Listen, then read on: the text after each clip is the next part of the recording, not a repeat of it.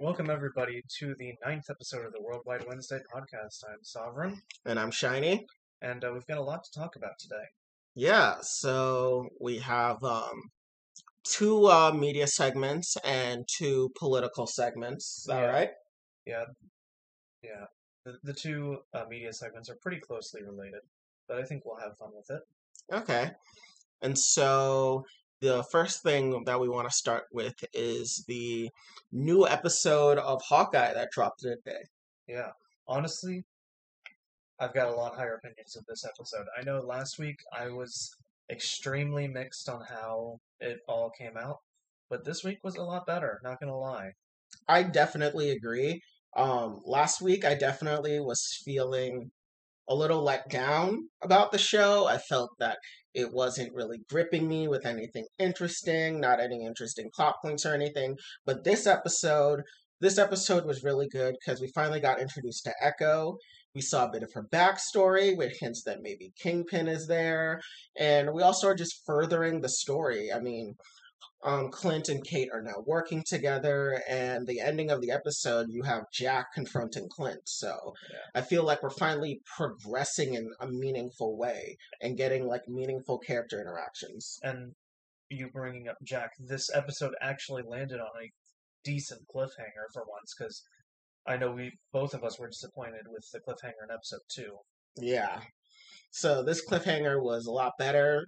It's Jack confronting Clint with the Ronin sword, which is probably going to make Clint very suspicious about Jack, making him think that, oh God, this guy is like a villain that Yeah. wants stuff from the Avengers compound or something. Now, what if there's a possibility that they already know each other? That could work. The one thing I'm curious about though is that in this universe, Clint is a shield agent. That is the one thing that we don't know much about his past. Like, the furthest back we can go is his mission in Budapest. Yeah. So I wonder, but then again, I'm looking at Jack and does he look older than Clint?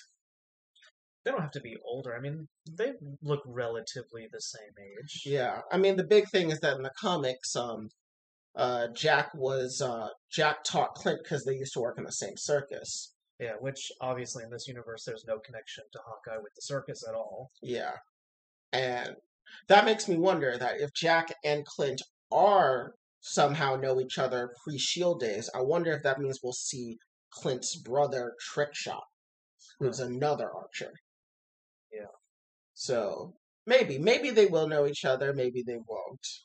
But I am interested in seeing the confrontation between the two. Yeah. Because I think we'll finally be able to put to bed this idea that Jack is the main villain or something, which we all know is not true. Yeah. Now, one thing I do want to bring up before I forget: what do you think of that cinematography experiment they did, where they did the constant revolving to make it look like one shot car during the car chase scene? I really liked it. I Yeah. thought it was really good. It really kind of showed like the chaos of the situation where Yeah. like Clint is deaf and he has a teenager in his car. I say teenager very loosely. She's 22. She's the same age. No, she's a year younger than me. But like, yeah, he just has like a young girl in his car shooting arrows. He's deaf and he's getting chased by the mafia. It's Shooting just, trick arrows, so it's even worse. yeah, one of which blew up a van in the middle of New York. Yeah. Which, But I thought that scene was incredible, and I like that we actually saw more than what the trailer showed us, besides like the exploding arrow. yeah. Like we saw the putty arrow, we saw the gas arrow, we saw the Pimtech arrow, which was amazing. Which we got to dive into that, because that brings up a whole bunch of questions. Yeah, and overall, it just really took a lot from the comic version of that scene, but like made it very unique. Yeah, yeah. Now I do want to talk about that Pym arrow and how in the world he got that, because as far as we know, like, Hank Pym doesn't really like to communicate with the Avengers. So here's what I'm thinking. I'm thinking that this was made by Hope during. No, it couldn't have been made by Hope because she. Well, it would either need to have been made by Hope during like no, it couldn't be Hope See, because she was mad at Scott during. because think about it. Think about it. Yeah, Up until Ant-Man, Hank Pym had been like extremely and like against antisocial. Yeah, antisocial and against interacting with any Stark, and then it carries that through to the Avengers. And then after that happens Civil War, where Hank Pym, Hope, and Scott or not. No, Scott didn't go into hiding, did he? No, no, he no, went. He was in house arrest. yeah. So So so that Scott and Clint got arrested, and they got put under house arrest because they have families. Meanwhile, Cap broke out Falcon and Widow. yeah. So Hank Pym and Hope would have been in there up until 2023 because um, up until Ant-Man and the Wasp, they hadn't interacted with anybody and just came out of hiding to to uh, Deal with to deal with everything that happens in that movie, and yeah, then they were dusted, and then they came out. The only time we see them out interacting with other people is the funeral. is the funeral. So then I'm wondering, do you think? Because here's one thing. So we know that Darren Cross during the original Ant-Man was selling Pymtech weapons Yeah, to various underworld dealers. Do you think that Clint got the arrows during his time as Ronin? it could be. Because we know that You Cross sold it to Hydra and the Ten Rings, among other shady operators. yeah, And we know because one Hydra agent did steal Pymtech. that is true, considering the fact that Pymtech had been separated from Hank Pym for a while, because Yeah, it had been. I think it was just alluded in Ant-Man that he was fired from the board of directors a few years beforehand. yeah. Yeah, So it definitely looks like it could have been that the Hydra agent that stole the Pym particles, um, where they were able to make it into a variety of different weapons and they sold it to other criminal organizations or got them stolen from other criminal organizations on the black market, and they were just shuffled around, and eventually Ronin went on his criminal killing spree and probably like started picking up whatever. yeah. But with lore implications aside, were you surprised by that scene? Because I definitely was. I did I not, was not expecting a Pym Tech arrow. That was the last thing I was expecting. especially because like we don't really see a lot of trick arrows from Hawkeye. At most, we see the Wait, exploding arrow and the grappling hook arrow and the suction cup arrow, and that's it. we saw the USB arrow in the Avengers. That's kind of the critical thing in his attack on the helicarrier But was the USB. nothing wacky like putty or gas or anything like that. Like that is He did because that's a little more grounded. he did use gas against Black Panther during their Civil War fight. That is fair. Yeah, because T'Challa caught them and he broke them, and then gas blew out of them. Yeah, Yeah.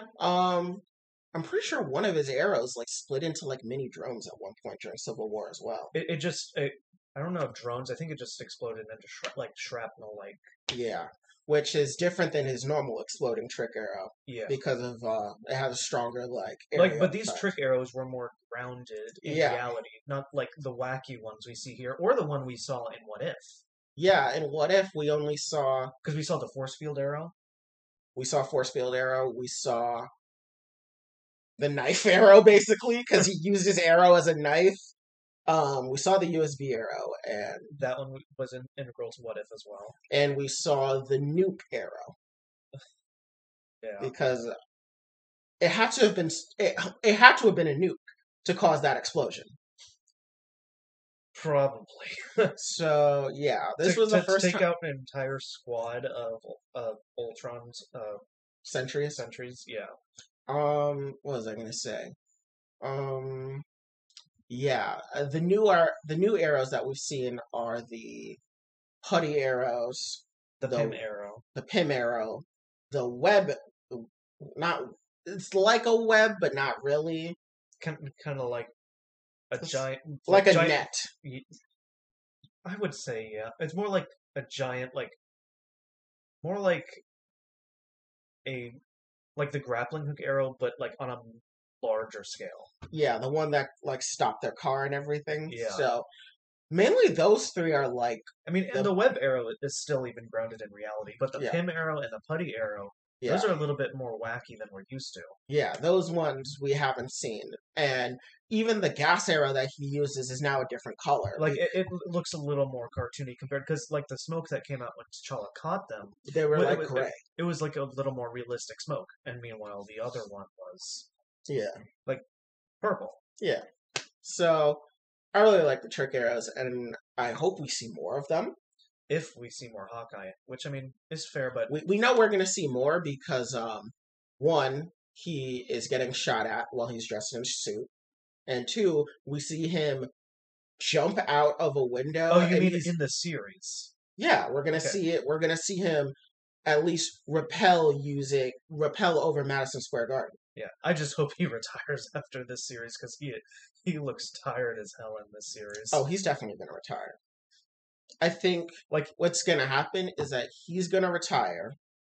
Kate becomes the new Hawkeye, and Echo will become the new Roman. yeah, because like I said last week, he's been trying to retire for a decade Yeah. now. So I think he's retiring. Kate becomes the new Hawkeye. Echo becomes the new Ronin. And speaking of Echo, what did you think of her backstory? It was interesting, I gotta say, because like there's the obvious like thing to point out, which is for anyone who has watched the Netflix Daredevil show, there's like a hand that comes out behind the camera that like encourages her as a child, and like oh that's obviously Kingpin. But it's not just that. There's laughter, and it sounds exactly like It Vincent D'Onofrio. sounds really like Vincent I D'Onofrio. think that it is Kingpin, and I mean if you go to what is it the Marvel Studios wiki, I am pretty sure they already have him casted in their sources, and they only post official castings. Yeah, So like let's be honest here, he's in this show. which will be extremely gratifying because Netflix's Daredevil is probably one of the best MCU stories out there. Yeah. Yeah. Which surprisingly it stays consistently good throughout the whole series. Yeah. Unlike Oh, actually, they removed. Wait. Yeah, no. Yeah, they still have him. They still have him listed on the wiki, so he's definitely in there. yeah, like I didn't even have to look online to know like yeah that's definitely Kingpin, Yeah. especially knowing like the comic book backstory where I believe it was so in the comics she was the daughter of an assassin of Kingpin. Yes. So basically, it's kind of very similar. So in this show, Crazy Horse, which is the name of the assassin, he leads the Tracksuit Mafia. In the comics, he doesn't lead the Tracksuit Mafia, but he is an assassin that works for Kingpin. Yeah. He's one of the many assassins that work for Kingpin alongside Clown, alongside Echo. Well, not alongside Echo, but like Clown. There's Bullseye. There's Elektra sometimes. Like Yeah. the various assassins that will get hired by Kingpin. No, Crazy Horse was one of them, and Kingpin kills him in the comics. But in this, it's Ronin Ronin that kills him, yeah. which I find to be very interesting. Yeah. Um, I'm really interested. Part of me thinks that, oh, that's definitely Clint because it looked exactly like how he was killing off the Yakuza members in Endgame. Yeah. But Screen Crush had pointed out that it could potentially be an imposter, like how Kingpin had Bullseye dress up as Daredevil in Daredevil season 3. Hmm. And while that sounds really cool, I do think it's Clint. And Yeah, I don't see that resurfacing in this because it's kind of like it. if it is to happen, then it would have to happen in Echo series. Yeah, I don't know how satisfying that would be. I don't think it would be satisfying. I think it's Clint, and the main reason why is there's something I picked up, which is that Clint doesn't tell Kate he's Ronin. Yeah. He's made it very apparent that he wants Ronin and Hawkeye to be considered two distinct entities, despite the fact that if he just told her he was Ronin, it would make things a lot easier. Yeah, though at the same time, he does have his reservations as to telling her because, I mean, she is pretty talkative. I think it's less that she's pretty talkative and more about the fact that he does in some way feel like he is a role model. Yeah. He just doesn't want to admit it, in part because he did become the Ronin, and he did become like a vigilante that murdered not indiscriminately, but if you were amongst the criminal underworld, you were murdered indiscriminately. Yeah. Which was like a big no-no for like an Avenger who was forced to sign the Sokovia Accords. Yeah, especially because, like, there was, like... I lost my train of thought. Like, But I think it's Clint, and I think he's hiding that fact because he can't admit to himself. yeah, He doesn't want to admit to himself anymore that he's Roman. yeah. Now I remember what it's... And there was the conversation, like, it's made apparently clear that not only to us as the audience, but as to Clint himself, that Kate, like, pretty much worships him. Yeah. And so, like he tries really hard to tell Kate not to consider him a role model, but Yeah. that's just... She won't let him have it that way. I think There are things that do inspire her because of him and his actions in the series as well. I honestly think the thing that will really clue in Clint as to why she really does appreciate him is she's going to tell him that the day her father died, Clint saved her life from the Shatari during the events of the Avengers, and I think that's gonna makes Clint realize, like, I am way more important to this girl than I could ever imagine. Yeah. Because, like, on the worst day of her life, he was the only good thing that happened that day. Yeah. So, yeah. It's also interesting that he name dropped Black Widow as the one to kill Ronan, which we all know is symbolic and not literal. Yeah. But we have to remember that Yelena Belova is going to be in this show. And so we will see Black Widow come again. Right. I keep forgetting that, like, there's going to be all these, like, passing down of the torch with certain, like hero names and all of that. Yeah, with Shuri rumored to becoming Black Panther and Black Panther Wakanda Forever, Kate becoming Hawkeye, Yelena becoming Black Widow, Sam becoming Captain America. Yeah. And then we're getting Ironheart, which is another version of Iron Man. So yeah. Yeah. And we're getting Patriot with Elijah, not Josiah, Elijah. Really? Yeah, Elijah that we saw in Falcon and the Winter Soldier. I'm kind of surprised to hear him coming back at all because, like he's like one of those characters I feel like should not make like any heroic appearances because I feel like I don't know if it would be appropriate for his character, honestly. For Elijah? Yeah. The younger kid? Oh, for the younger kid. Okay. No. Isaiah is the older man. Elijah is his grandson. Okay. And in the comics, Elijah is part of the Young Avengers. Okay. Does he like inherit his powers through? No, in the comics, so Elijah lies initially in the comics and says that he inherited it from his grandfather, but in reality he was taking mutant growth hormone to empower himself. But then after a mission gone wrong where he's severely injured, he gets a blood transfer from Isaiah, which then puts the super soldier serum into his veins, and he does genuinely become a super soldier. Okay. Yeah. Okay. That's the story of Elijah. All right. And I'm kind of confused as to why we see Isaiah and Elijah and not Josiah, which is Isaiah's son, who is a super soldier as well. So, but that's a tangent for another day. Yeah, that sounds like a massive rabbit hole that I don't even want to dive into because that bringing up that brought up a lot more questions that I was not willing to ask. Yeah, but yeah, so we're gonna see Yelena again, and she is. Which, even if we don't pay attention to leaks, is kind of a given because of the end credits scene of Black Widow. Not even if you pay attention to leaks. They Like, straight up just announced her in the show. They announced that Florence Pugh was casted in the show. I'm saying excluding all external factors, like within the lore. If you are just a person who only watches the movies it would make sense that she's coming in this show. Yeah. And in my opinion, I think it's that she is going to come in as another enforcer for the Tracksuit Mafia under Kingpin. Like, I feel that how it's going to work is that either Kazi dies and she is his replacement, or she's going to be backup. I genuinely think it's going to be that she is coming in as an assassin when she already has a boss.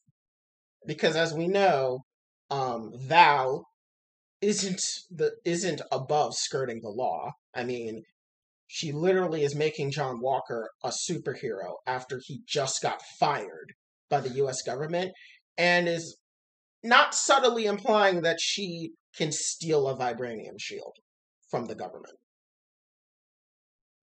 Yeah. So, yeah. So, I think that's almost everything that's happened.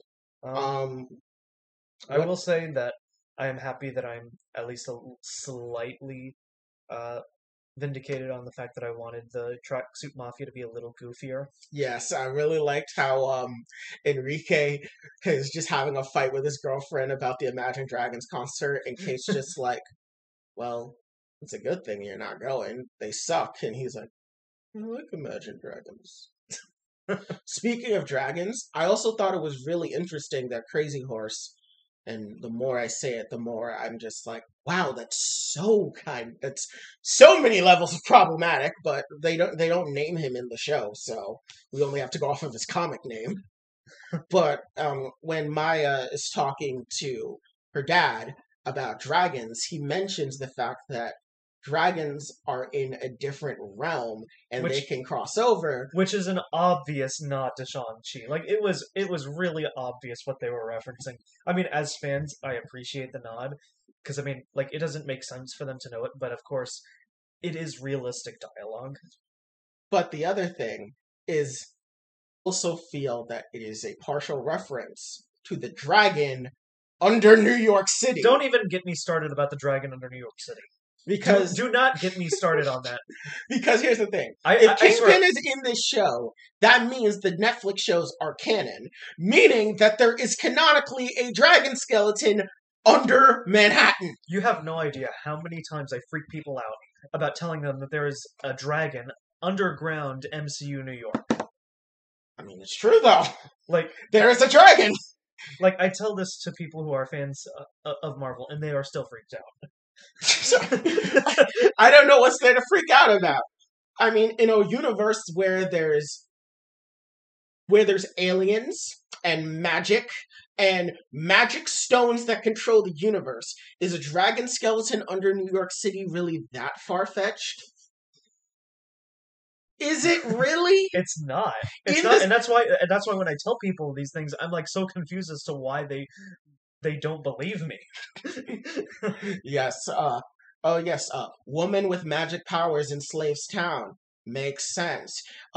This weird metal-like substance that can be used for literally anything. Not weird. Stones that control the universe. Not weird. A talking duck. Not weird. But dragon skeleton under a city, too far. But I do think it was a reference to both. Especially because it would make sense that they would reference a bit of the Netflix universe, considering that Kingpin's most likely going to be in this show. We are probably getting Matt Murdock in No Way Home, and we're probably getting Jessica Jones in She-Hulk. Yeah, because when we think of dragons, we think of like ones from the ancestral world and the ones from Kunlun. Yeah. So I hope I pronounced that one right. Yeah, it is Kunlun. This is a little bit of a side tangent. Do you think we'll see the other three protagonists from the Netflix shows? Punisher, Iron Fist, and Luke Cage. Because we already have Jessica Jones confirmed for She-Hulk. Not confirmed, but confirmed in quotation marks. Yeah. It's not official, but let's be honest here. She probably It's is. happening. I'm pretty sure the source that said that Jessica Jones and She-Hulk is the same one that said Kingpin and Hawkeye It's pretty much as and Daredevil and No Way Home. it's pretty much as confirmed as the Spider-Man appearances that it's going to happen in that movie. Yeah. So do you think we'll probably see Punisher, Luke Cage, and Iron Fist show up? Oh God, I want to think about which one I want to see first. To be perfectly honest with you, I kind of want to see Luke Cage first. I actually disagree. I want to see Iron Fist first. Actually, considering that his show left off on more of a cliffhanger, that kind of makes sense why you feel that way. Because the other thing is that I think it would be cool to see Shang-Chi with Danny Rand. And hopefully with a better writer behind his character, I swear. I think it would be really cool to see those characters, especially to have a fight between who's the better martial artist. Because in the comics, Shang-Chi is the better martial artist, but Danny, I think, is just stronger because of the fist. Yeah. Well, in this iteration, he doesn't have the fist anymore.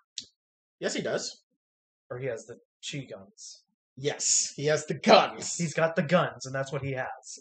Yes. He doesn't have the literal fist. He's just got guns that control his chi. Yeah, and also left off on a cliffhanger with Orson Randall, which could tie into the Ten Rings because he is based out of China. I think they went to China, right? At the ending of Iron Fist Season 2. I think they just went to vague Asian country. I don't think they distinguished which one. If it is China, it would be really cool potentially to see conflict because we were told that we're potentially getting a Jiaying spin-off. Not Jiaying. It is Jiaying, I think. I'm confusing the name for Shang-Chi's sister with Daisy Johnson's mother. Oh my god. Because I think Jiaying is the name of Quake's mom. You know what? I think you're right.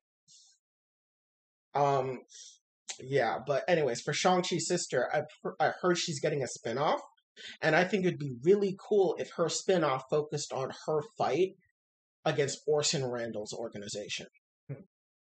Which would be really cool because then we would have a way of seeing Danny again, and the best character in the MCU, Ward Meacham.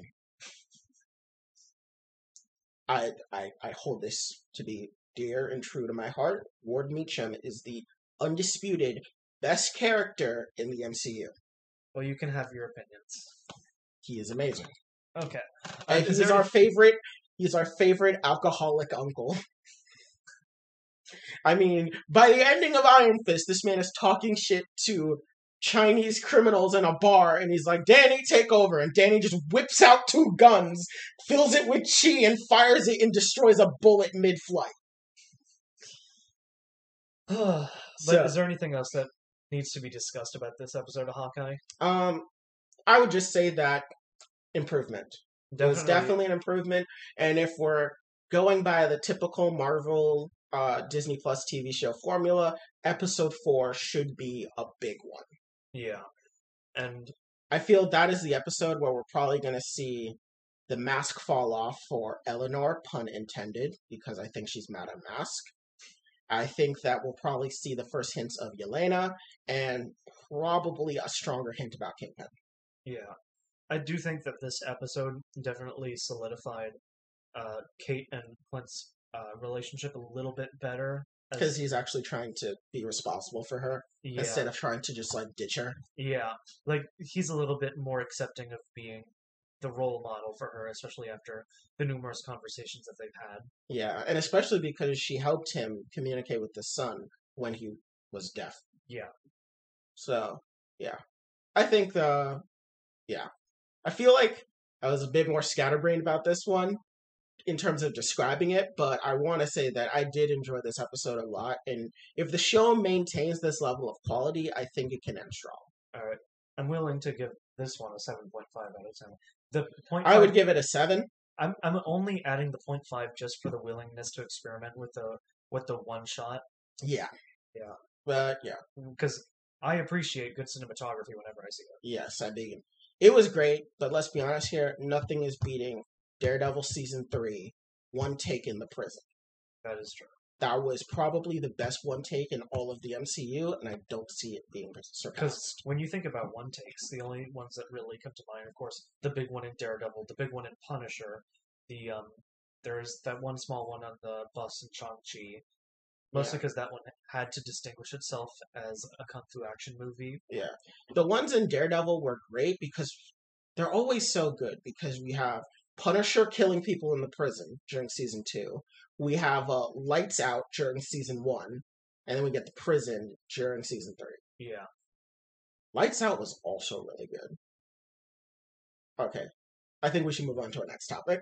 yeah, definitely, definitely. So, our next topic is going to be about a recent interview between Fandango and Amy Pascal, which is the head of Sony Pictures currently, I believe. And she revealed to Fandango that they have another Spider Man project in the works. So a lot of stuff has been spreading around, like, oh, we're going to get Spider-Man 4, 5, and 6.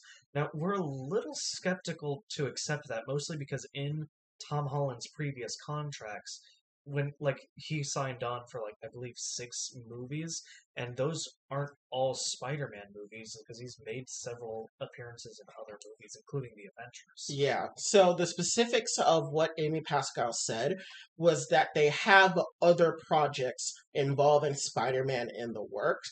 And when Tom Holland was asked about this, he said that he's excited to play Peter Parker for a lot longer, which runs contradictory to the fact of how he said he doesn't want to play Peter Parker when he's in his 30s. But considering if he's signing on for more movies and he's 25 now, he's probably going to be playing Peter Parker when he's 30. Yeah, probably. So, Which means they gotta age him up to be College Spider-Man very soon. exactly. So, I think what this is really confirming is Spider Man 4, whatever it may be, involving the word home. And I think it's going to confirm his appearance in some other Sony properties, such as Spider Woman, because it was revealed that we're getting a Spider Woman a Spider Woman movie, and that it's rumored to be co created between Marvel Studios and Sony, a la the Spider Man films. Which would be really cool because we've already met Spider Woman in the MCU. Hmm. Do you know her name is escaping me, but the Asian girl in Peter's class that you see in Homecoming and in Far From Home? No, that one escapes me. Well, yeah, the Asian girl who's around Peter's age, she is Spider Woman in the comics, and I think they may go with that fact. I think they will go with that fact because I mean, they have the character, and the character has already been introduced to the MCU, so I think it'd be really easy. And since it's being made, the thing that confirms it to me is that it's being made alongside Marvel Studios. Yeah. So now here's a quick thing that just came up in my mind. Do you think they're going to try to rectify Spider-Man's public image in No Way Home? Because I think what's going to happen personally is that the spell's going to happen. He is going to have everything erased, and he's going to start college as, like, by himself. Like, he's the only one that knows. What do you think? like after the end of the movie, or Yeah. yeah, which yeah, that would, considering that we haven't seen the movie, it's tough to put my finger on an answer, but yeah, I don't know. They'd have to do a lot of working around because, I mean, a big part of Spider-Man's character is being rejected by New York publicly. Because we get bits and pieces of that from other Spider-Man media, thanks to the Daily Bugle. Yeah. But Oh, I want to correct myself. I was wrong. So, the girl that is in Peter's school, her name is Cindy Moon. She doesn't become Spider-Woman. She becomes Silk, which is another female spider-based vigilante. But, maybe they can have both of them in Spider-Woman. okay. Yeah, but continue. Great, now I lost my outside. train of thought. But now I remember. I was talking about his public image. Yeah, because again, the big part of his character is the fact that he is hated by a good chunk of New York, but he still is out and doing good. Yeah. So, in order for him to carry more movies, I wonder if they're going to try to rectify his image. And I know you're saying that him going to college and basically dropping everybody else is a possibility. I don't know how I feel about that. See, I don't like the idea, but I think it may be what they're going for, specifically for a couple reasons. One, it will allow them to introduce Mary Jane Watson, Gwen Stacy, and Harry Osborn as his new crew. But well, I guess not really MJ, but we have Michelle Jones, but let's be honest here. I think they are going to try and do Mary Jane. You think so? I think they will do that, and I think we're going to have Gwen Stacy, but I don't think she's dying. I think she'll become Spider-Gwen. Yeah, especially because of the fact that we already have gone through that storyline before in The Amazing Spider-Man. It is kind of like, yeah, if you introduce her, it's either implied that she's becoming Spider-Gwen or she's dying. Yeah. I think they want to introduce like this new group of friends because we'll finally be able to do a story of Peter fighting a friend in the form of Harry. Yeah. Because we can't do it with Ned because Ned isn't the Hobgoblin. Or maybe they will make Ned the Hobgoblin later on. Who knows? But I think they want to make it so that Peter can move on with a fresh set of people. Because I also think they want to detach Flash potentially from Peter so he can go on to become Agent Venom. Because Flash in the comics has his own separate like life after Midtown High School.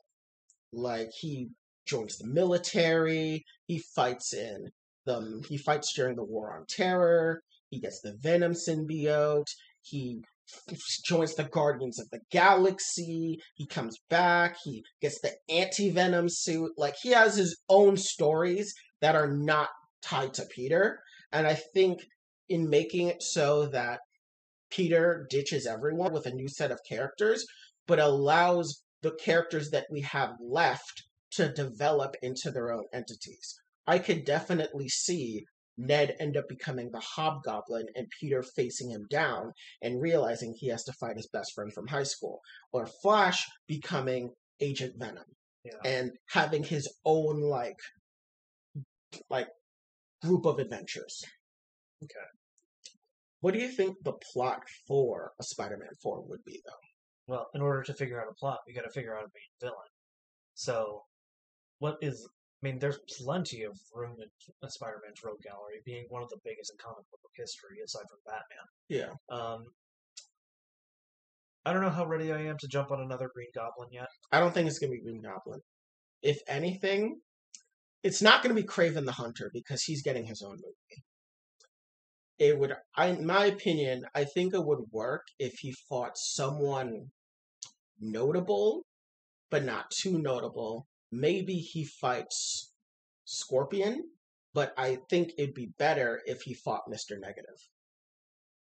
Yeah, because pretty much in every other iteration of Spider-Man movies, we've gotten pretty much every major villain.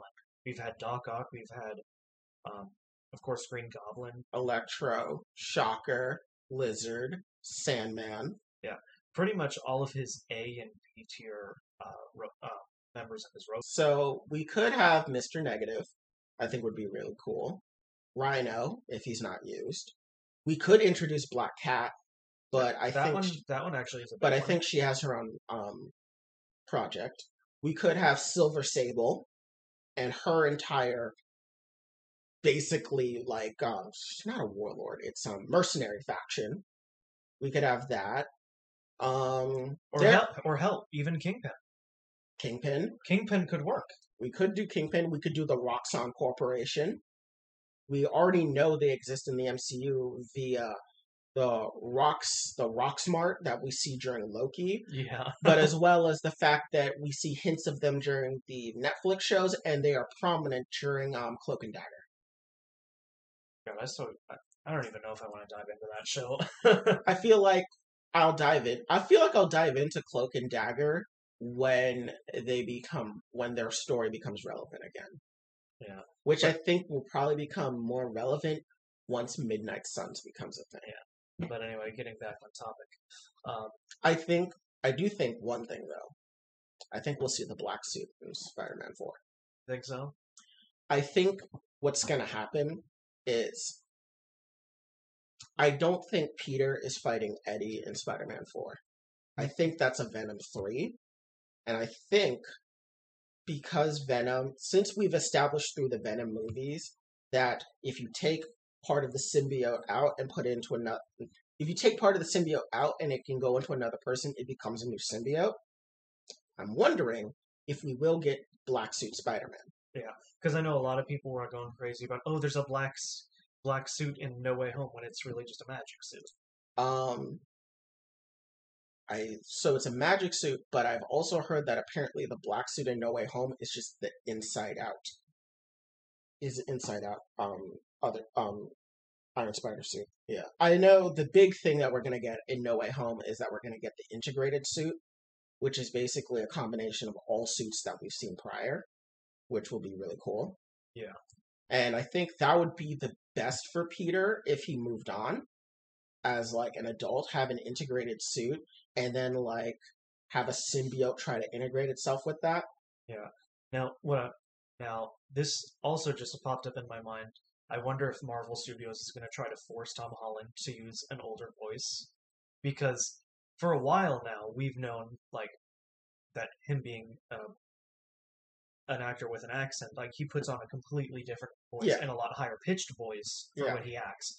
Do you think they're going to force him later on to use a much older sounding voice later on? I feel like it's almost a necessity, considering his voice is already a little high, considering how old he is already. Yeah, but at the same time, like there is a tonal like difference between like Tom Holland in real life and when he plays Peter Parker.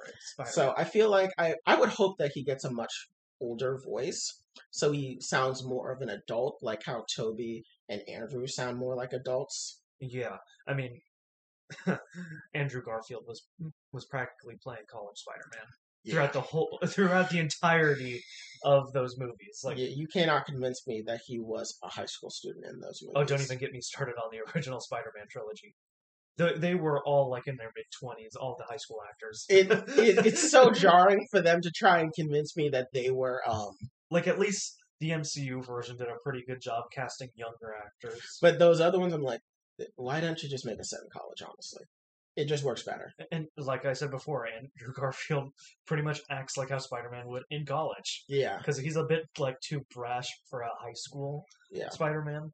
So overall, I think for these new Marvel projects, not Marvel, specifically Spider-Man projects, I think we're definitely getting Spider-Man 4. He's probably going to show up in Venom 3. Yeah. He may show up in some other Sony media, whether that be Kraven the Hunter, Spider-Woman, Black Cat, maybe Morbius. Trying to think of any other big Sony releases that they have. I don't think there are many other Sony releases that they have. Do you know of any? Not that I can think of that comes to mind. Yeah.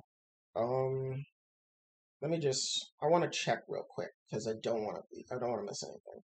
So we know Morbius is in development, or Morbius is coming out in the next few months. Yeah, not in development. Coming out in the next few months. We are getting Spider-Woman, which is made by Sony and Marvel Studios. We're getting Kraven the Hunter. We are getting a Silk. We're getting a Silk series. It's an Amazon series. Amazon? Let's see how long that lasts. Oh, God. We're very far out from when Silk will probably come out, that it could switch over to Disney Plus. Yeah, especially because they only recently started like integrating all their stuff into the MCU. Like, because I'm gonna be honest here, Amazon Prime Video doesn't not have anything that great aside from like one or two exceptions. Invincible and The Boys.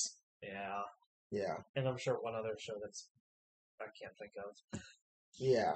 So the Sony projects that he could show up in would be Spider Woman, Craven the Hunter, Silk, and Madame Web.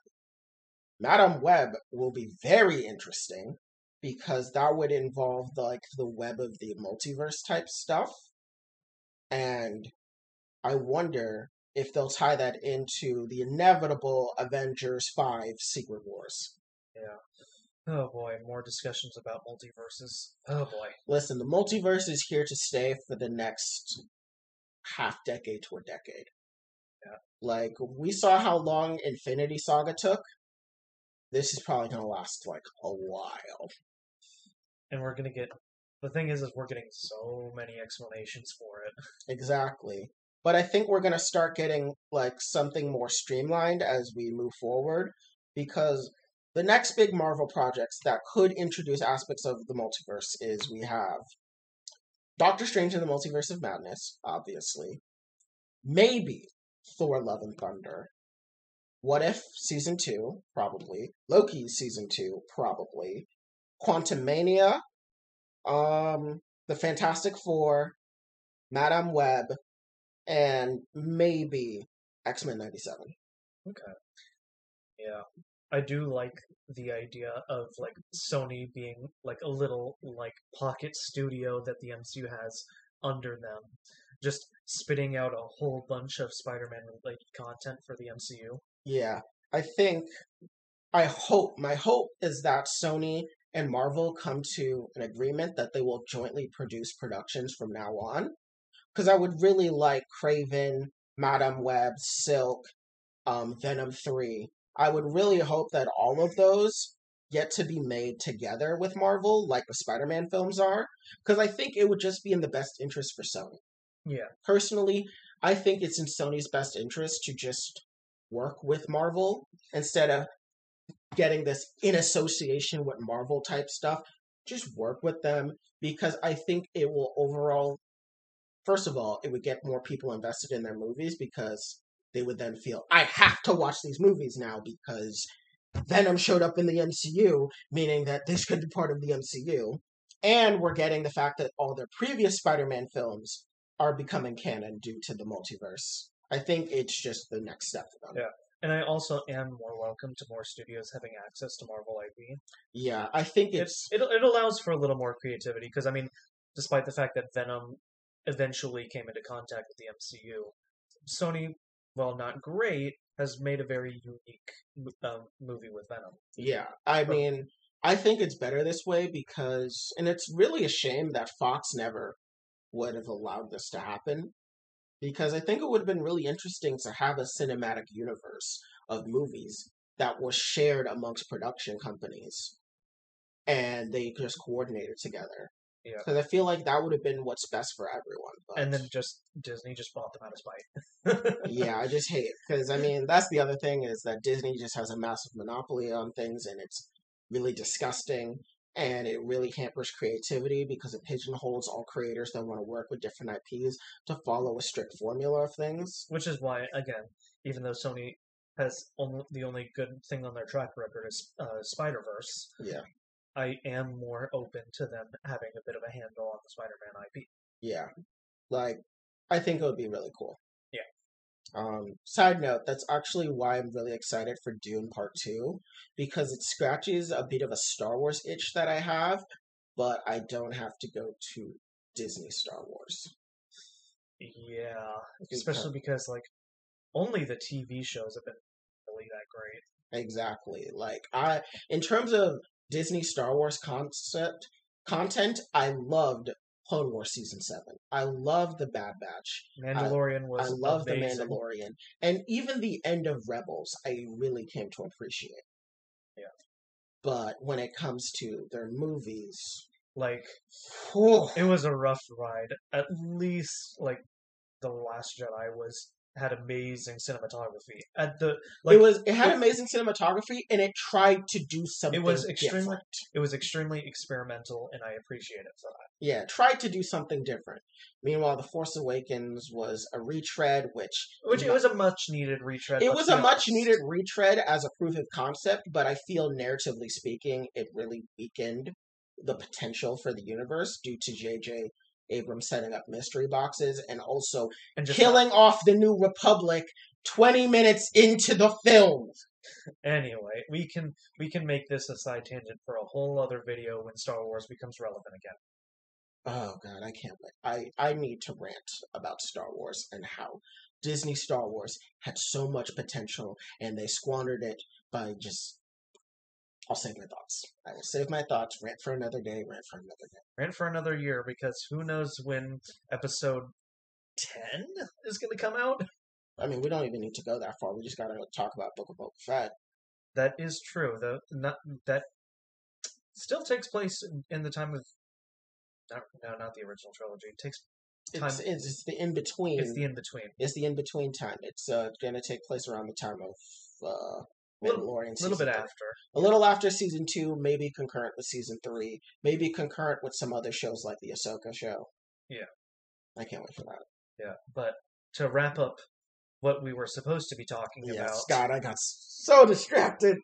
To wrap up what we were supposed to be talking about, I do think that there is excitement to be had with Sony's involvement with the next Spider-Man movies coming out, especially if, with Kevin Feige having creative direction, but while still under the direction of Sony Productions. Yeah.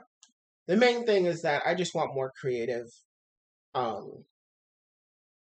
freedom for, everyone. And I feel it'd be just way better if... Because...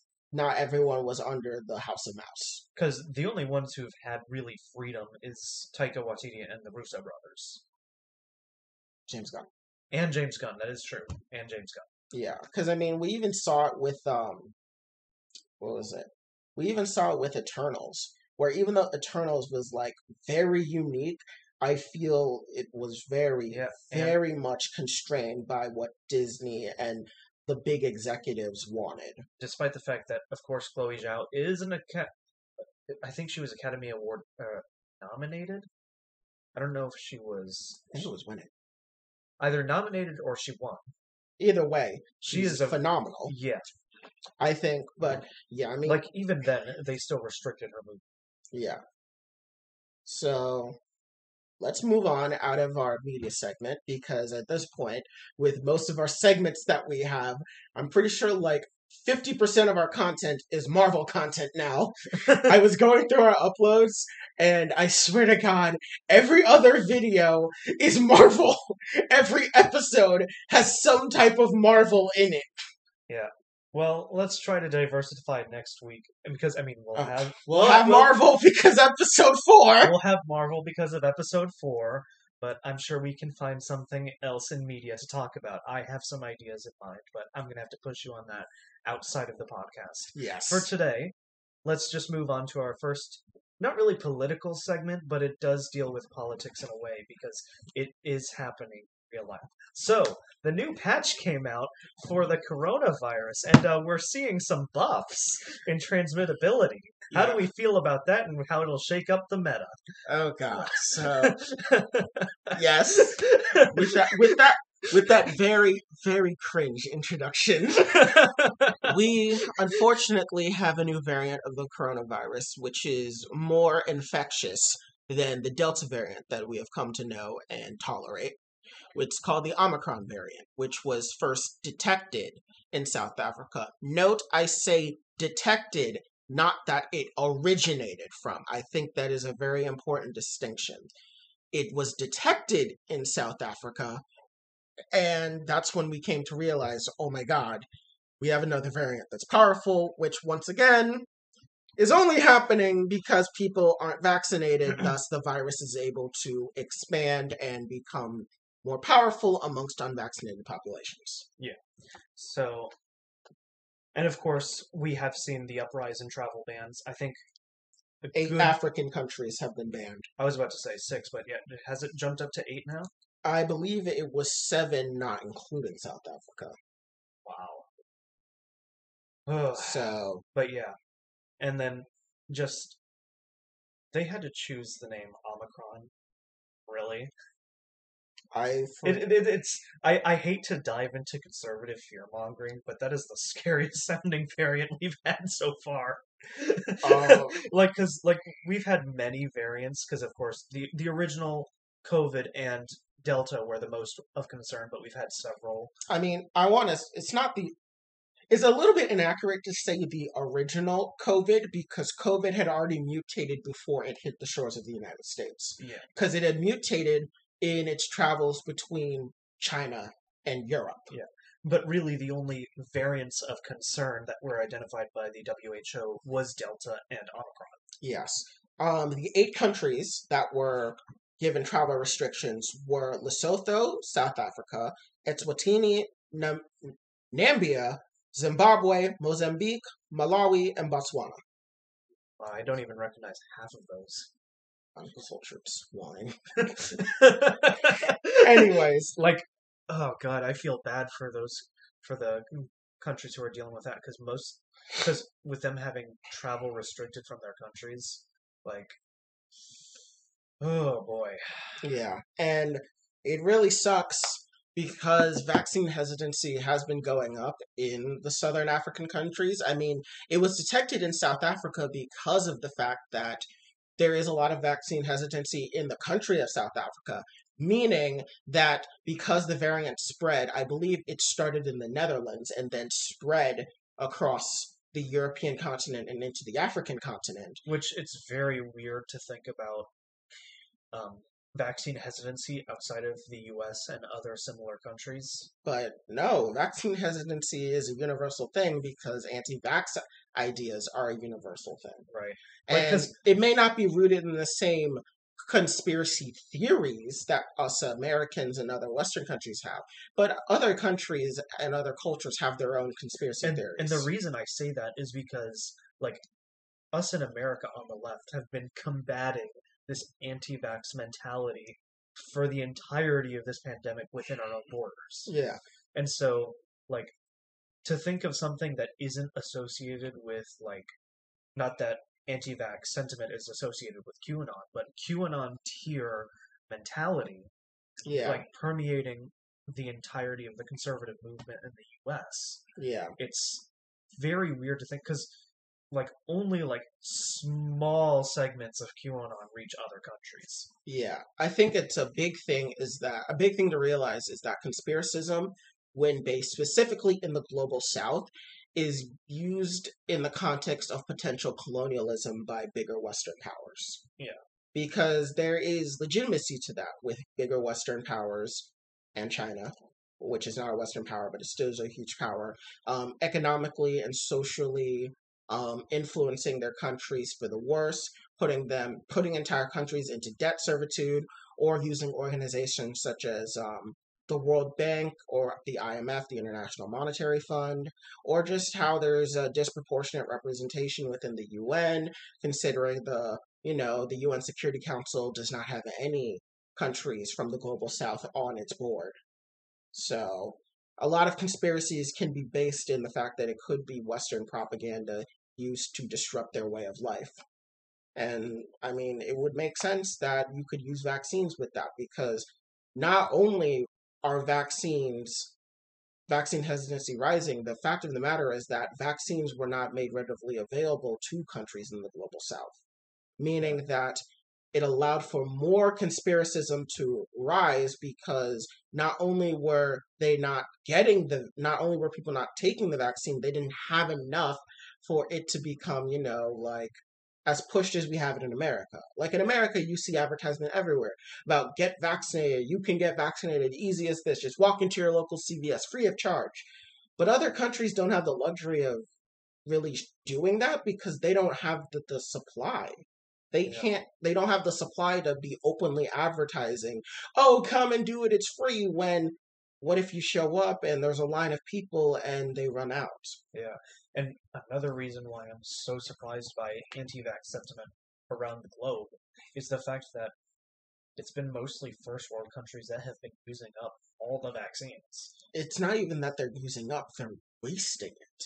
Have you heard of how many vaccines have gone to waste because of the fact that there's a significant number of people that don't want to get vaccinated, meaning Especially, you like, just yeah, have them sitting there. yeah, especially in conservative states in the U.S. Yeah, And it's. I mean, this has been an occurrence for the past year, ever since I think I want to say I first heard of vaccines going to waste in. I I, think it's the vaccine started going out in March to the older population, and then what became available in May in our region. I I want to was say I started hearing around May or June that vaccines have started going to waste, I've which heard is of what was it? I heard back in April about the potential numbers of waste that was happening. And I was really hoping that we wouldn't reach that, but it's very much looking like the we are just wasting a lot of vaccines that very much could be going to, because foreign countries. it's probably not an understatement that less than a quarter of vaccines have gone to third world countries. Yeah. And it's actually really interesting Because, because like, I'm not saying that based off of any statistics or anything. I'm just making an assumption based on what I already know. But that is a legitimate conclusion to come to based on all of the data that we've seen. it's actually really interesting that we're talking about this because I've been watching the show Lost, and that show is absolutely insane. But for one of the characters named Mr. Echo, his backstory is that he is a warlord and drug runner in Nigeria. And one of the things that they peddle through the black market are vaccines because they're not, because the supply is just not there to meet the demand. So a bunch of warlords use the prospect of having vaccines as a way of making a profit. And it's really funny to see that in Lost, a show that came out back in 2004, and now be in the year 2021, and seeing that, yeah, that makes sense that a market for vaccines being on the black market would happen, considering we have this massive shortage of vaccines in a lot of the global south and a massive waste of vaccines in the global north. Yeah, just. But now, the thing that immediately comes to mind is how much is this new variant going to be able to pass through currently vaccinated members of society? I do I not know. I I mean, don't think it. I don't think so. Here's what I think. I don't think that we're going to see an uprise in vaccinated individuals getting dying from the vaccine, or not from the vaccine, but dying from the coronavirus, because I do think because with the original strain, it was almost like 98. I want to say it was the Pfizer or Moderna shot that was 98 to 95% effective. pretty sure it was Moderna. And then we see that one go down with the Delta variant down to like the original numbers were 90, but I haven't looked at the statistics since then. Yeah. Like with the efficacy rate, it could go down even more, but I don't think it'll go under 50%. I mean, not a doctor here, but the vaccines have seemed pretty effective. I don't know if it's going to completely bypass this current vaccine. I mean, it all depends. So before we continue about its potential harms with people that are vaccinated, we should understand how it came to be. The Omicron variant started in the Netherlands and spread amongst European populations before it came to the African continent, where it was first noticed among South African populations. Yeah. And then neighboring countries have potentially seen like minor flare-ups. Like, and when I mean minor, I mean potentially just single digits of people with the potential of the Omicron variant. Meaning that the Omicron variant, which was confirmed today to be in the United States via someone in California, probably has been here for a month. Yeah. In my opinion, the Omicron variant was probably here in the beginning of November. And we just didn't notice it until South Africa realized that it's a different variant because we've already had so many people catching the Delta variant through breakthrough that we may not have considered that another variant has brought it up and is also causing breakthrough. Yeah. And so... And the one thing that people are mentioning a lot is that this one has a higher transmittability. I don't know if there have been an uprise in symptoms.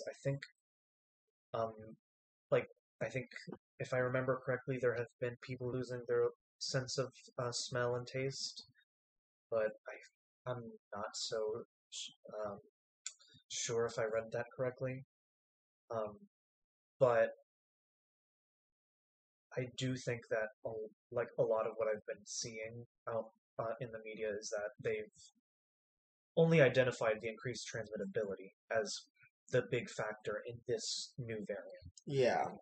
According to Dr. Fauci, that it might be able to avoid protection of the monoclonal antibodies and the convalescent plasma, and if worse comes to worse, it could bypass the antibodies of the vaccine. Yeah. Which, dear That's God, that's worst case scenario. I'm still pretty confident in saying that it won't go under 50% efficacy, but people have been wrong before. exactly. And the main thing that we really need to discuss, and I feel that this is now becoming more and more evident that we need to do, is that we need to go back to lockdowns. And I really hate that, Yeah. but I feel like we have to because we now have two variants running around that are highly transmissible, that one we know causes breakthrough cases, and another that is currently being hypothesized to potentially cause breakthrough. And here's the thing that people don't realize is that in the US, upwards of 900 to 1,000 people are dying a day to COVID. Exactly. Which, again, obligatory. We're not finished with COVID. We are still deep in this, and I am afraid of another dark winter. Yeah, I mean, just today in the location where we live, there's about 1,600 new cases today alone. Yeah. And so we are dealing with a pandemic, and I really hate this because I hated the lockdowns. I absolutely despised it. But we may need to go back to lockdowns because of the fact that this will kill people fast. I mean, it's possible that Omicron will just cannibalize the Delta variant. Oh, like the Delta variant cannibalized the original variant. So that is a very, very solid estimate for sure. But what if it doesn't? And we have to deal with both of them? Yeah, what if it doesn't? That would be terrifying. And we already have a lot Or of... you mean, you don't think Omicron is going to completely demolish Delta? Yeah, what if it doesn't? What if we deal with Delta and Omicron? Because you know that there are variations of the flu that do not cannibalize each other.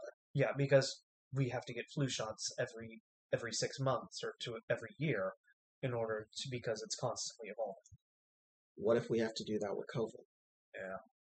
What if the Omicron and Delta don't cannibalize? They just persist. And the reason I don't think it's going to happen is conservatives won't let it happen. The lockdowns? Yeah.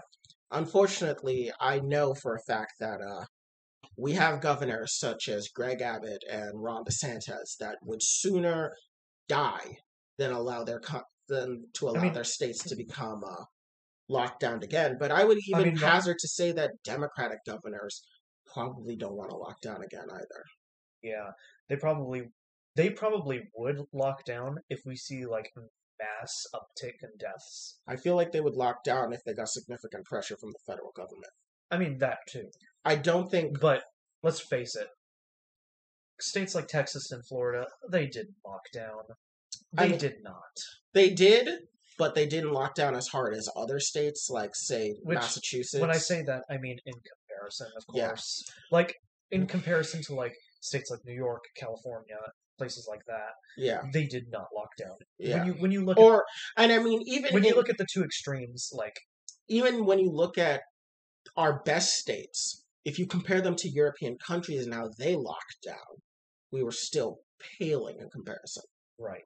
And so, I don't think we're going to see a lockdown again, despite my belief that it's necessary And personally, I think both Democrat and Republican governors are not going to go for it. I feel Democrats will only go for it with significant pressure because it's not a popular position. I don't think liberals want And lockdowns. especially because our economy is like whenever you turn on the news, the economy is all we're hearing about: hyperinflation, gas prices going up, which I mean is a ludicrous thing to talk about right now, considering we're still in the midst of a pandemic. But that's what's going on. That's what's driving a lot of political talk right Yeah, and the problem also is that we have so many industries, billion-dollar industries at that, that suffered under the lockdowns. And if a lockdown happens again, they will suffer again. Movie theaters barely hung on by a thread after the recent lockdown. They will probably die if another one happens. Conventions and fairs, like, and all the different sub communities of that, like are cosplaying as an industry. I believe is worth $5 billion. now. That would go down tremendously if we have another lockdown. And also imagine like the damage it would do to rent. I know rent would be I mean, absolutely insane. do you remember how much of a fight it was to extend the moratorium on rent? I know, and Or not on rent, on evictions. evictions, yeah. And so imagine what would happen if we go back into another lockdown. Like, I genuinely Like, feel would there even be a moratorium this time? people would fight it. I believe the conservatives in power would fight another moratorium, as they would feel that it wouldn't be necessary to have that if you just stop the lockdown. That was pretty much one of their bigger arguments against having the moratorium to begin with. Yeah.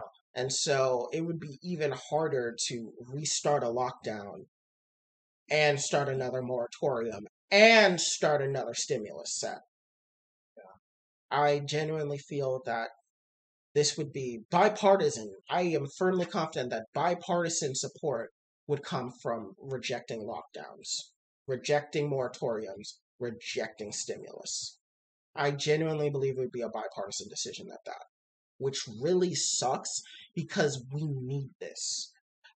But I also understand that there are billions, if not trillions of dollars on the line if we go into another lockdown.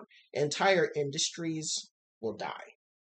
Like, we've seen so many businesses that And have just died. and that will only catalyze the monopolization of certain industries. I mean, look at how much Amazon has grown throughout the pandemic. Exactly. You can even just see that in Jeff Bezos' net worth growing over the course of the pandemic. Exactly. I mean, things like corporations that do things such as delivery, such as like Amazon or DoorDash or Uber, they saw massive increases because of the fact that people ordered more. Or streaming services, once again Amazon, but Netflix, Hulu, and now Disney will see massive increases if another lockdown happens again. And those are not necessarily bad things. But it is to say that with that happening, other industries will fail, meaning in-person restaurants that don't offer proper delivery options will fail.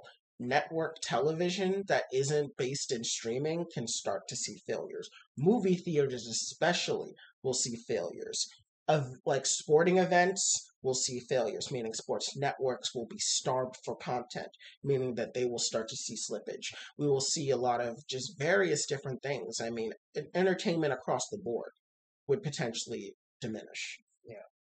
And this is a reality that we're facing, which is basically we're dealing with mass death again, and on almost 100% certainty that we will reach 1 million deaths due to this virus. Yeah. Or a complete shutdown of the entire country again, which, in my opinion, I think will lead to a lot more death. And when you say 1 million deaths, you mean in the U.S. Because in the U.S. alone, I'm talking. Because let's face the fact that in the globe, we have definitely hit the several million mark. Oh yeah, we have. But in the U.S., we've hit 1 million mark, and I feel think that recently, before Omicron, I looked at the stats and we passed 750,000. Oh yeah, we've passed 750,000 back in late October. Yeah. And so The main thing I'm worried about is that if we did another lockdown again, I feel that we would still see an uptick in death Yeah. because it would be even Because more because bleak. this one is not like more lethal, but the fact that it's more transmissible will lead to more No, deaths. I'm not talking about from COVID. If we have another lockdown, I believe more people will commit suicide Right. because we just came out of a hopeless situation. And unfortunately, and this is really an unfortunate reality, many suicides are done because of financial strain. The enormity of financial strain and how you can feel endlessly trapped and how you feel the only way out is to potentially die to get rid of the debt. Imagine what happens if we have another lockdown. So many Americans will become financially disadvantaged and the debts will pile up quickly. And if we don't get proper moratoriums, I very much could see many people potentially taking their own lives for, life insurance, potentially, for their families, if it's applicable, or something or the other. I mean, abusive relationships and the situations involving abuse will definitely increase as abuse victims will be trapped with their abusers. And we all know how those situations can really end nasty with either the abuser murdering the victim or the victim taking their own lives. Or even sometimes a victim takes the life of their abuser, but that's still death. And that would still contribute to an increase in death and just general unhappiness in the country if we have another lockdown. Yeah. Which really, when I describe it like this, it sounds borderline like the precipice of the apocalypse. Yeah. It really sounds like we are on the precipice of an apocalypse when you really think of the stakes of how much can go wrong. Yeah. And internally, or like outside of the podcast, I've been making jokes to my friend groups like, oh yeah, we just escaped the post-apocalypse. Not as exciting as I expected, but happy to make it out alive. We are going to return. For all we know, that wasn't the apocalypse. That was the calm before the apocalypse. That's the premonition that some person has before the apocalypse, and no one believes him that things are gonna get worse, and then it does. Yeah. So, I really don't want to be doomer about things, but this is a situation that is very dire, and I feel is not being treated with the proper level of enormity that we are facing with this virus.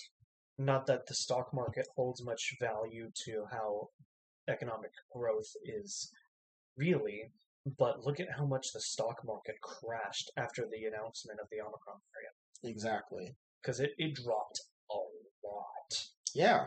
And just because of out of fear of going into another lockdown. And what I fear is that Omicron is not the last. Oh, for sure it's not. If anything, Delta was like the first horseman of the apocalypse that showed up. Omicron is like the second. If conservative stupidity continues to flourish in our country, we are definitely going to see more variants because of this. This may be a little weird of a comparison, maybe inappropriate, but I think it's apt.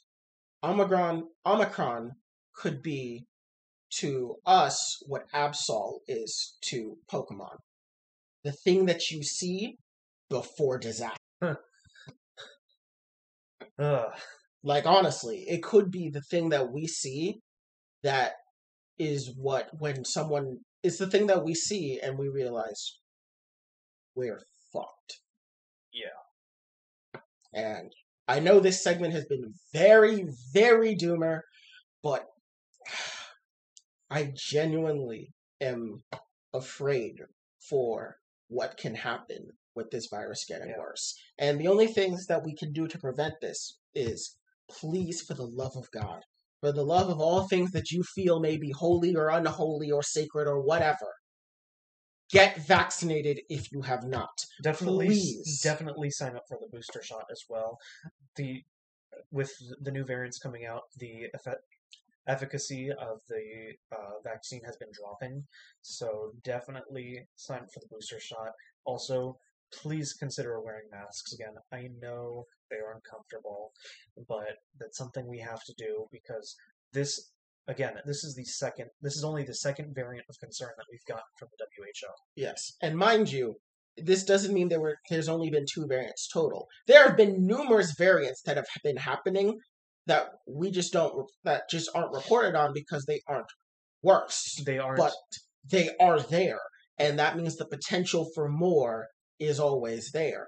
And reminder that we are learning about the Omicron variant, I think at the tail end of November, now early December, when in reality, Omicron existed 1 month ago.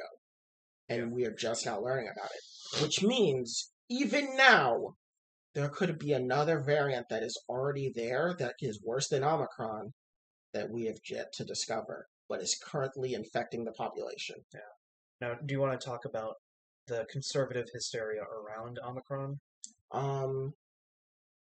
Yes. I feel that if we're going to be talking about the dangers of this, we also need to debunk a lot of conspiracism and a lot of misinformation that's currently being spread, if you want to start with that. Yeah. The easy one. People are going on like, what is Omicron? Omicron was just made up to sound scary. I know I joked before about Omicron sounding scary, and they chose the worst possible Greek numeric letter, but for those of you who don't know, yes, it is a Greek letter. It's no different than how we name storms after names of people. And the funny thing is like, they think that they made it up. Like, they just chose the like, honestly, what did you do choosing the scariest sounding one to perpetuate this nonsense? But they think just because of how scary it sounds that they made up just to incite some sort of fear-mongering. Yeah. And then the next one is, of course, the idea that, oh, it's convenient that a new variant pops up right on time for the economy to plummet. And here's the thing. When it comes to viruses, there are no coincidences. It happens. And let's be honest here. We know why the variants are happening now. Holidays. There are many holidays in many different cultures around the world that are happening now. And people want to travel and see each other. Last year, many people missed seeing their families during these events. And so this year, they really want to make it up. Unfortunately, because of the fact that many of the people that are doing this are not vaccinated, or they haven't gotten the booster, or just simply they were unfortunate enough to be breakthrough, it means that we're spreading. And here in the United States, we just had Thanksgiving. And while for my family personally, we did not have anyone travel from out of state, I know many families did. And unfortunately, it's a huge part of American culture that we all congregate as like familial units to celebrate Thanksgiving, and a lot of families do that out of state. Yeah, and I mean, we're coming up on Christmas, we're coming up on New Year's, we're coming up on Hanukkah. Christmas is probably Kwanzaa. Even worse when it comes to people vacationing out of state, because at least Thanksgiving is an American-centric holiday. Christmas, Hanukkah, Kwanzaa, New Year's, and other holiday events around this time become damn near universal. Yeah, because like it's pretty much like December is distinguished as like the holiday month. Yeah. So no matter what religion you practice, or if you're atheist and practice Christmas, like, or just not even practicing Christmas, any other form of holiday that happens around this time, it is the main catalyst for travel during this time period. And a lot of that travel is done via air travel or train travel. Yeah. Both of which are areas that have people in contained spaces where they are potentially able to infect each other. I don't know if people travel by boat. I don't think people travel by boat anymore. People will take cruise ships for the vacation. They'll take cruise ships for the vacation. Which is a massive hub for people to gather and spread viruses. Of course, the one that comes to mind is the Diamond Princess. Yes. And unfortunately, there's a double-edged sword with this. On one hand, it is terrible that if people are on cruise ships and they're spreading it. But on the other hand, There are countries that rely on tourism as their main mode of making money. Entire countries are determined, their entire economies are determined by tourists and tourist traffic. So we stop tourism, other countries start failing, more so than they already are. But if we continue with it, we are spreading this virus internationally. Yeah. And so it is a beyond messy and complicated situation, and it is not convenient in any way. This is just showing how interconnected the world truly is and how we are not that separate from each other like we think we are. That the things that affect people across the globe somehow don't affect us is a lie. Yeah. I mean, this virus started in Northern Europe and was discovered as actually, not this virus, this variant originated in Northern Europe but wasn't detected until it hit the southern part of Africa. Tells you a lot about how interconnected we really are. Yeah, which also makes me scared about the incubation period of this new variant. Exactly. Because we don't know that yet. Yeah, we don't. Because I don't remember if there was an incubation period change between the original and Delta. I don't believe so. I don't think so, but that could change with this one. Exactly.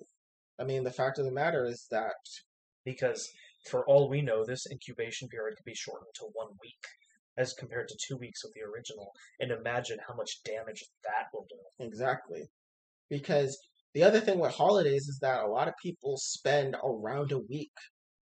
Yeah. They spend around a week because Christmas is only 1 week away from what is known mostly around the world and agreed upon to be the start of the new year, being the 1st of January, being 1 week after the 25th of December. So a lot of people do stay in the areas that they are for Christmas and New Year's, meaning the potentiality for spread is even higher. Especially because with New Year's, it's going to be big. People are wanting to go out again. Because not people traveling out of state, but people traveling in their own communities. Exactly. So you'll have massive travel to other states, and then those people will then congregate back home and interact with their coworkers, their nuclear family, their just... Yeah. I mean, I wouldn't even go far. I wouldn't even stop at states. It's countries. Yeah. People come from across the world to congregate with their families during these events because they're two very huge cultural, almost universal cultural events. Despite, at this point, Christmas is pretty much not really a Christian holiday anymore. I mean, it's pretty much because it never was. The Christmas as we know it was never necessarily a Christian holiday, which is why it's so universal. Yeah, because of the fact that it's so commodified. Yeah. But even then, even if you don't have following Christmas, you have other religions that are also around this time.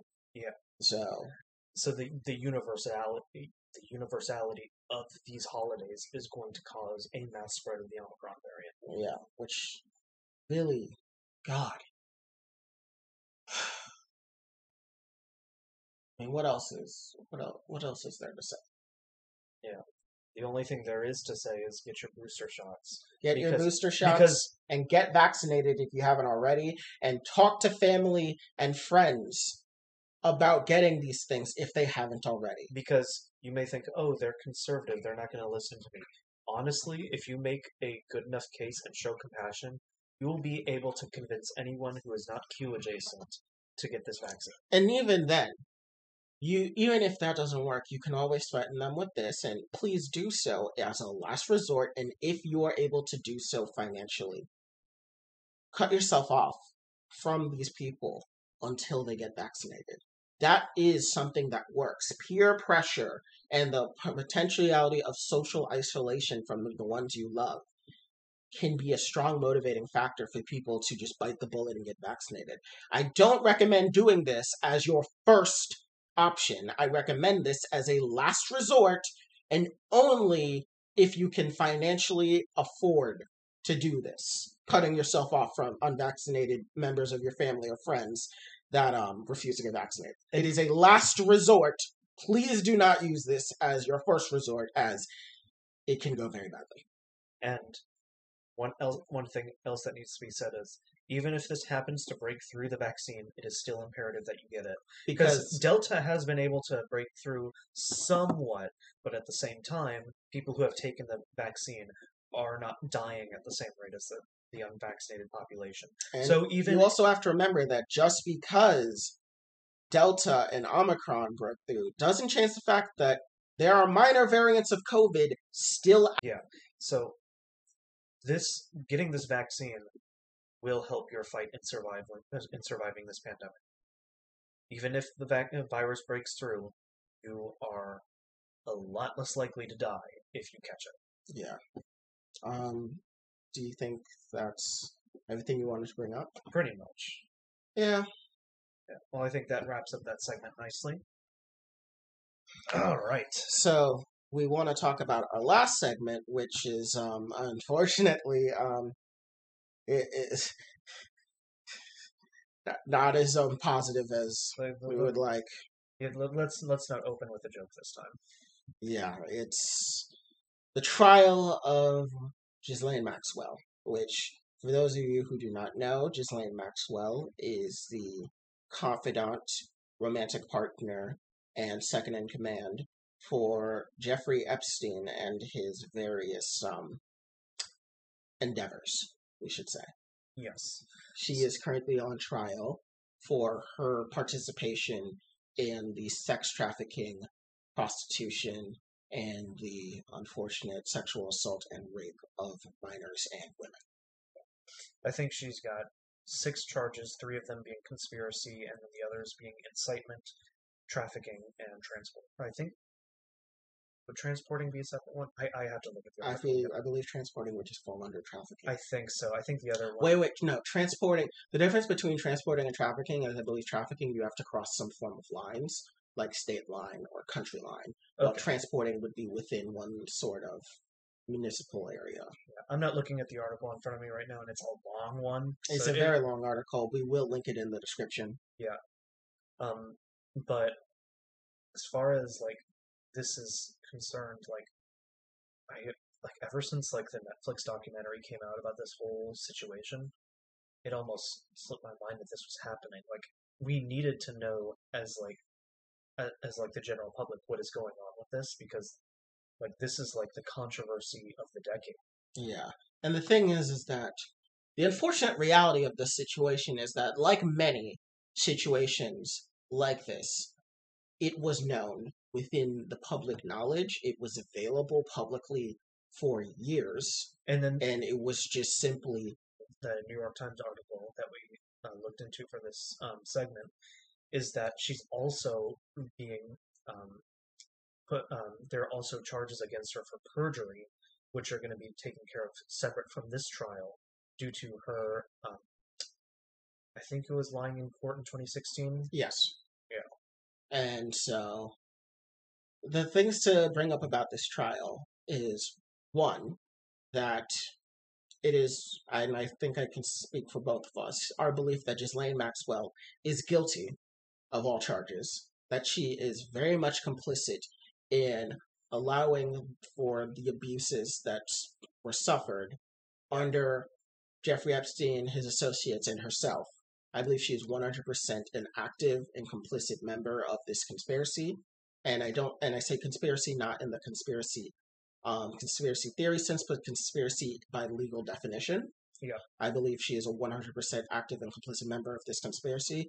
I think that it's fair to say that we believe that she is guilty of our charges and she should be prosecuted and convicted to the fullest extent of the law, and that she should be locked up for the rest of her days. Because I think like the charges that she has against her could put her away for 70 years, which would constitute pretty much the rest of her life, considering like she's almost to her 50s, if I'm not mistaken. I don't think she's in her 40s. I think she's way older. I believe Ghislaine Maxwell is around her 50s, if not 60s. Let me All right, I guess we're actually pulling up the article this time, huh? I was actually just gonna check I was just gonna check out how old she was. Yeah. But regardless, I believe she will die in prison if she does get the maximum of 70 years. Yeah, definitely.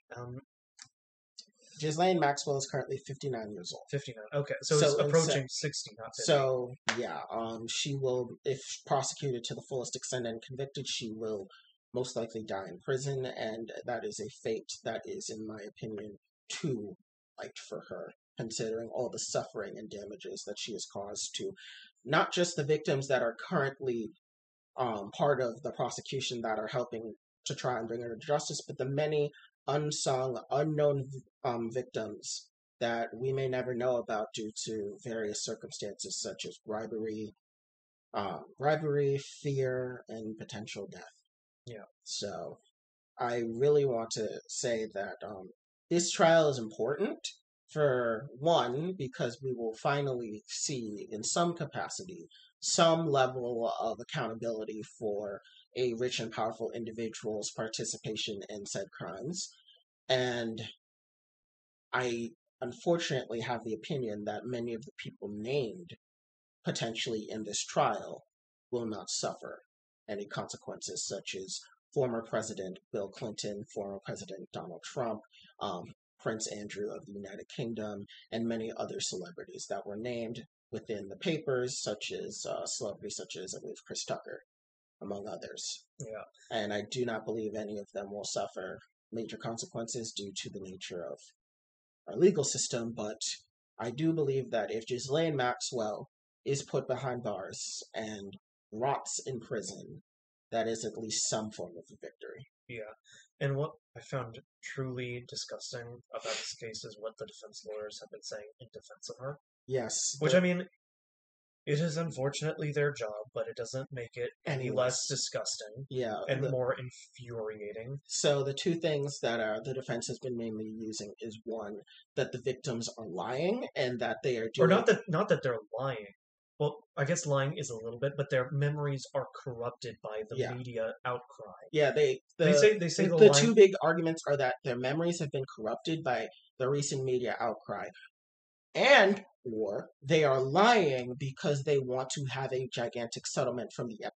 The other arguments that they are using is the fact that Ghislaine Maxwell was not in any way complicit and that she was just in the shadow of Epstein, completely oblivious to what was happening. And they're replacing him and putting her in his chair. Yeah. They're basically saying that she is just being... effectively, she's being... the scapegoat. Lynched by the mob. Yeah. For... Which, let's face the fact that many people have said this, and I am confident in saying this, they are partners in crime. They are definitely partners in crime. In fact, there was a star witness, I believe his name is... Don't quote me on this. I thought his name was Kevin Porter, but he was the private pilot for Jeffrey Epstein. I don't think that was his name. I think it was something a little more un-American. Let me check. But regardless of what his name is, his job was being a private pilot for Epstein and Maxwell, and he very much described how active she was in a lot of his endeavors, and how she was definitely someone that was, there, and would have some form of, high position. Anything you would like to contribute on that front? Yeah, because the pilot was one of the first witnesses to come up. Yes, he was considered the star witness of the day one. Yeah, which this trial is most likely going to go on for more than a month. Oh, definitely. Because of all of the information that's going to be compiled.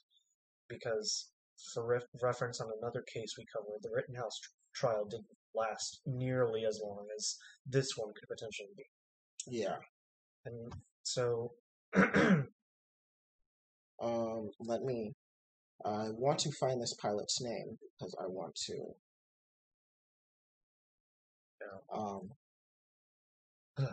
Okay.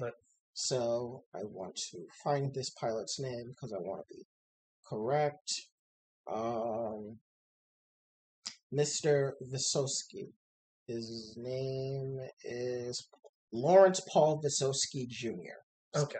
Very different from Kevin Porter. But Mr. Visosky did describe that Ghislaine Maxwell was very much involved in Epstein's escapades. Thankfully, for the sake of the victims, they are also using synonyms or aliases for the trials to protect them, because as we saw with the various sexual assault cases brought against former President Donald Trump, many of them that used their actual names were very much bullied by the general public into recanting their statements and recanting entire lawsuits. So thankfully with this one, we are dealing with people who will have pseudonyms and who will probably never be revealed to the public what their real identities are. And I believe that is absolutely for the best. I believe one of the testimonies that we have is someone under the pseudonym Jane, who described how Ghislaine Maxwell and Jeffrey Epstein approached her at a park and how they bonded over the fact they lived in Palm Beach, Florida specifically, and how specifically Ghislaine Maxwell would groom her by taking her on extravagant shopping trips and slowly but surely get her used to the various abusive advances made by Jeffrey Epstein. And if that is true, which I'm inclined to believe, that is absolutely disgusting, as it would, one, show that she knew exactly what she was doing when she would approach people. She would either approach one-on-one with the shopping trips, where it would just be the victim and Ghislaine, and they would go on extravagant shopping trips, or would approach with Epstein himself, and they would engage in what would be friendly banter and conversation in an effort to lower one's guard and make themselves become personable before they strike and reveal themselves to be the monsters that they are. And I just... The main reason... Because the big thing...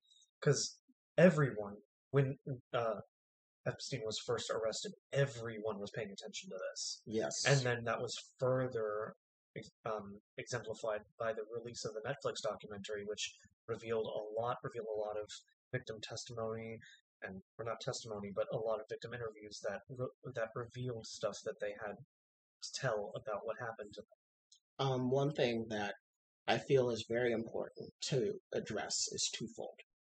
One, the fact that this stuff exists, as some people felt, was validation to the QAnon conspiracy theory of the deep state and its various connections to sex trafficking and the abuse of minors. And I would like to say that while this does exist, and while there most definitely are cabals of people that participate in these actions that involve people of power, this does not in any way validate the conspiracy theory that the elites of the world are all complicit specifically, and they really try to hammer home the fact that these elites are the liberals and Democrats in the American government that are performing these things in some form of satanic ritual to extend their own life and gain powers.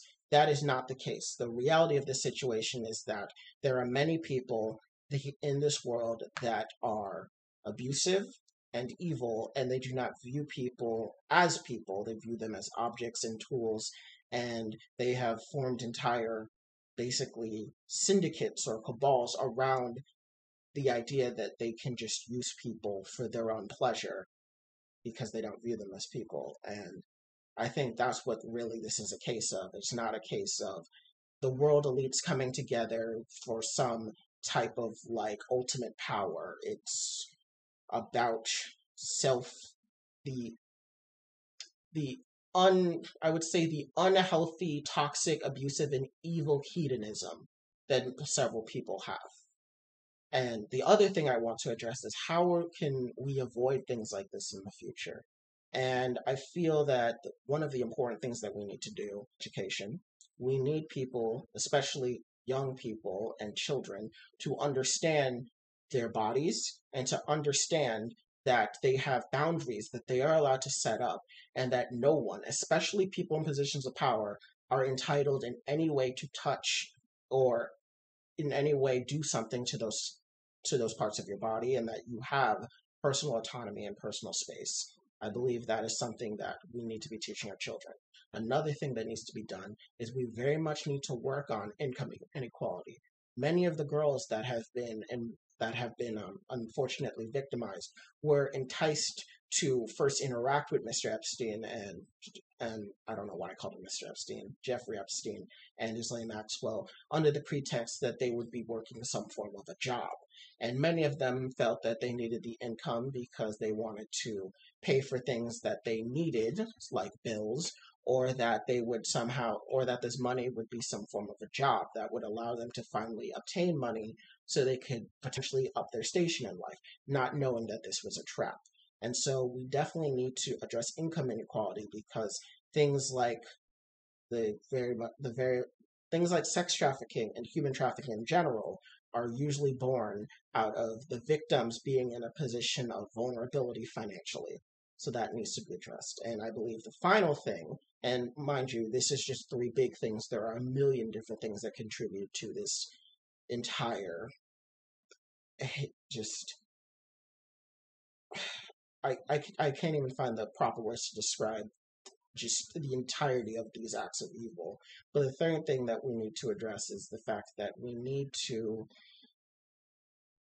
do away with the previously established gender roles that we have that have caused the harm that allowed for these various people to be abused because they were socialized to be submissive, or they were socialized to not in any way communicate how they felt or communicate with other people because of just the various different gender roles that men and women suffer from. Women are socialized to not be in any way open about sexuality or sexual experiences, meaning that many of them don't get to really talk about things that have gone wrong and necessarily find out what went wrong, and that maybe the things that they were experiencing were wrong and they were valid for feeling uncomfortable.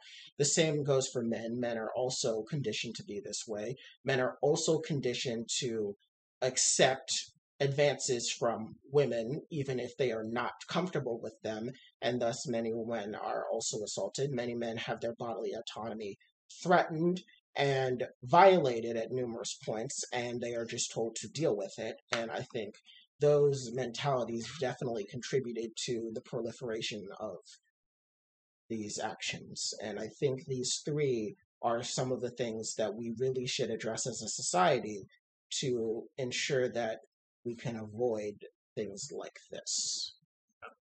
Anything you want to add? So, we mentioned this before with the Rittenhouse trial.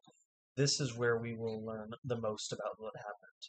Now, again, I've mentioned this a few times, but we did learn a lot about the situation that happened through the Netflix documentary and through reporting that happened after the arrests of these two. But this trial will uncover the probably most factual parts of this conspiracy, or these acts of conspiracy, and the impact of this trial will be massive. Yeah, without a doubt. most definitely. I know this was a very, very bleak and in some ways disturbing segment to end on, but we felt that it was necessary to address this trial as it's happening and address just this entire scandal to begin with because of how evil it is. It's evil. Yeah. I don't think I can stress how just evil it all is and how we cannot make light of that fact.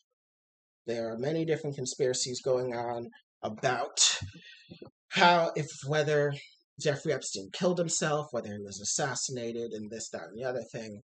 But I think the main dialogue that we should be having is about the victims and the sympathy and empathy that we should be having for them, the support that we should be giving to them, and the fact that we need to be improving the societal mechanisms that we have to, one, help people that are victims of these things and to prevent people from being victims of these things.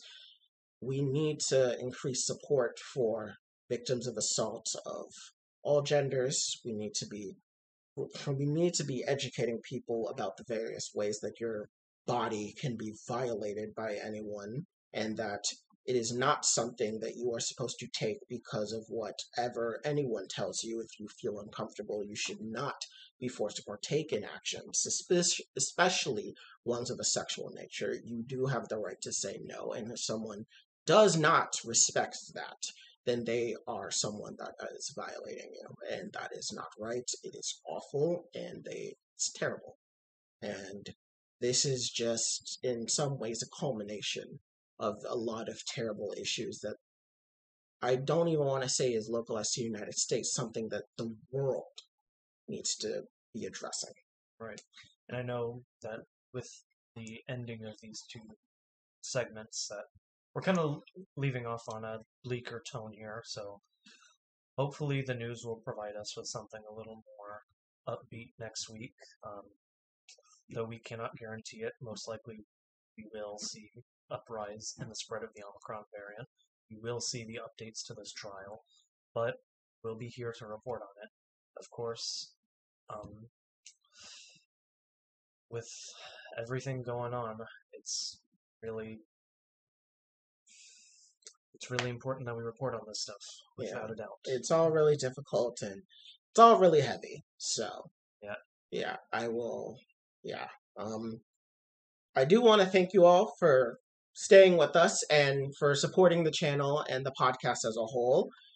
Next week will mark our 10th episode, which is incredible. We would have been doing this for 10 weeks already, which is really insane to think about. Double-digit episodes already. Let's definitely save the celebrations for next week.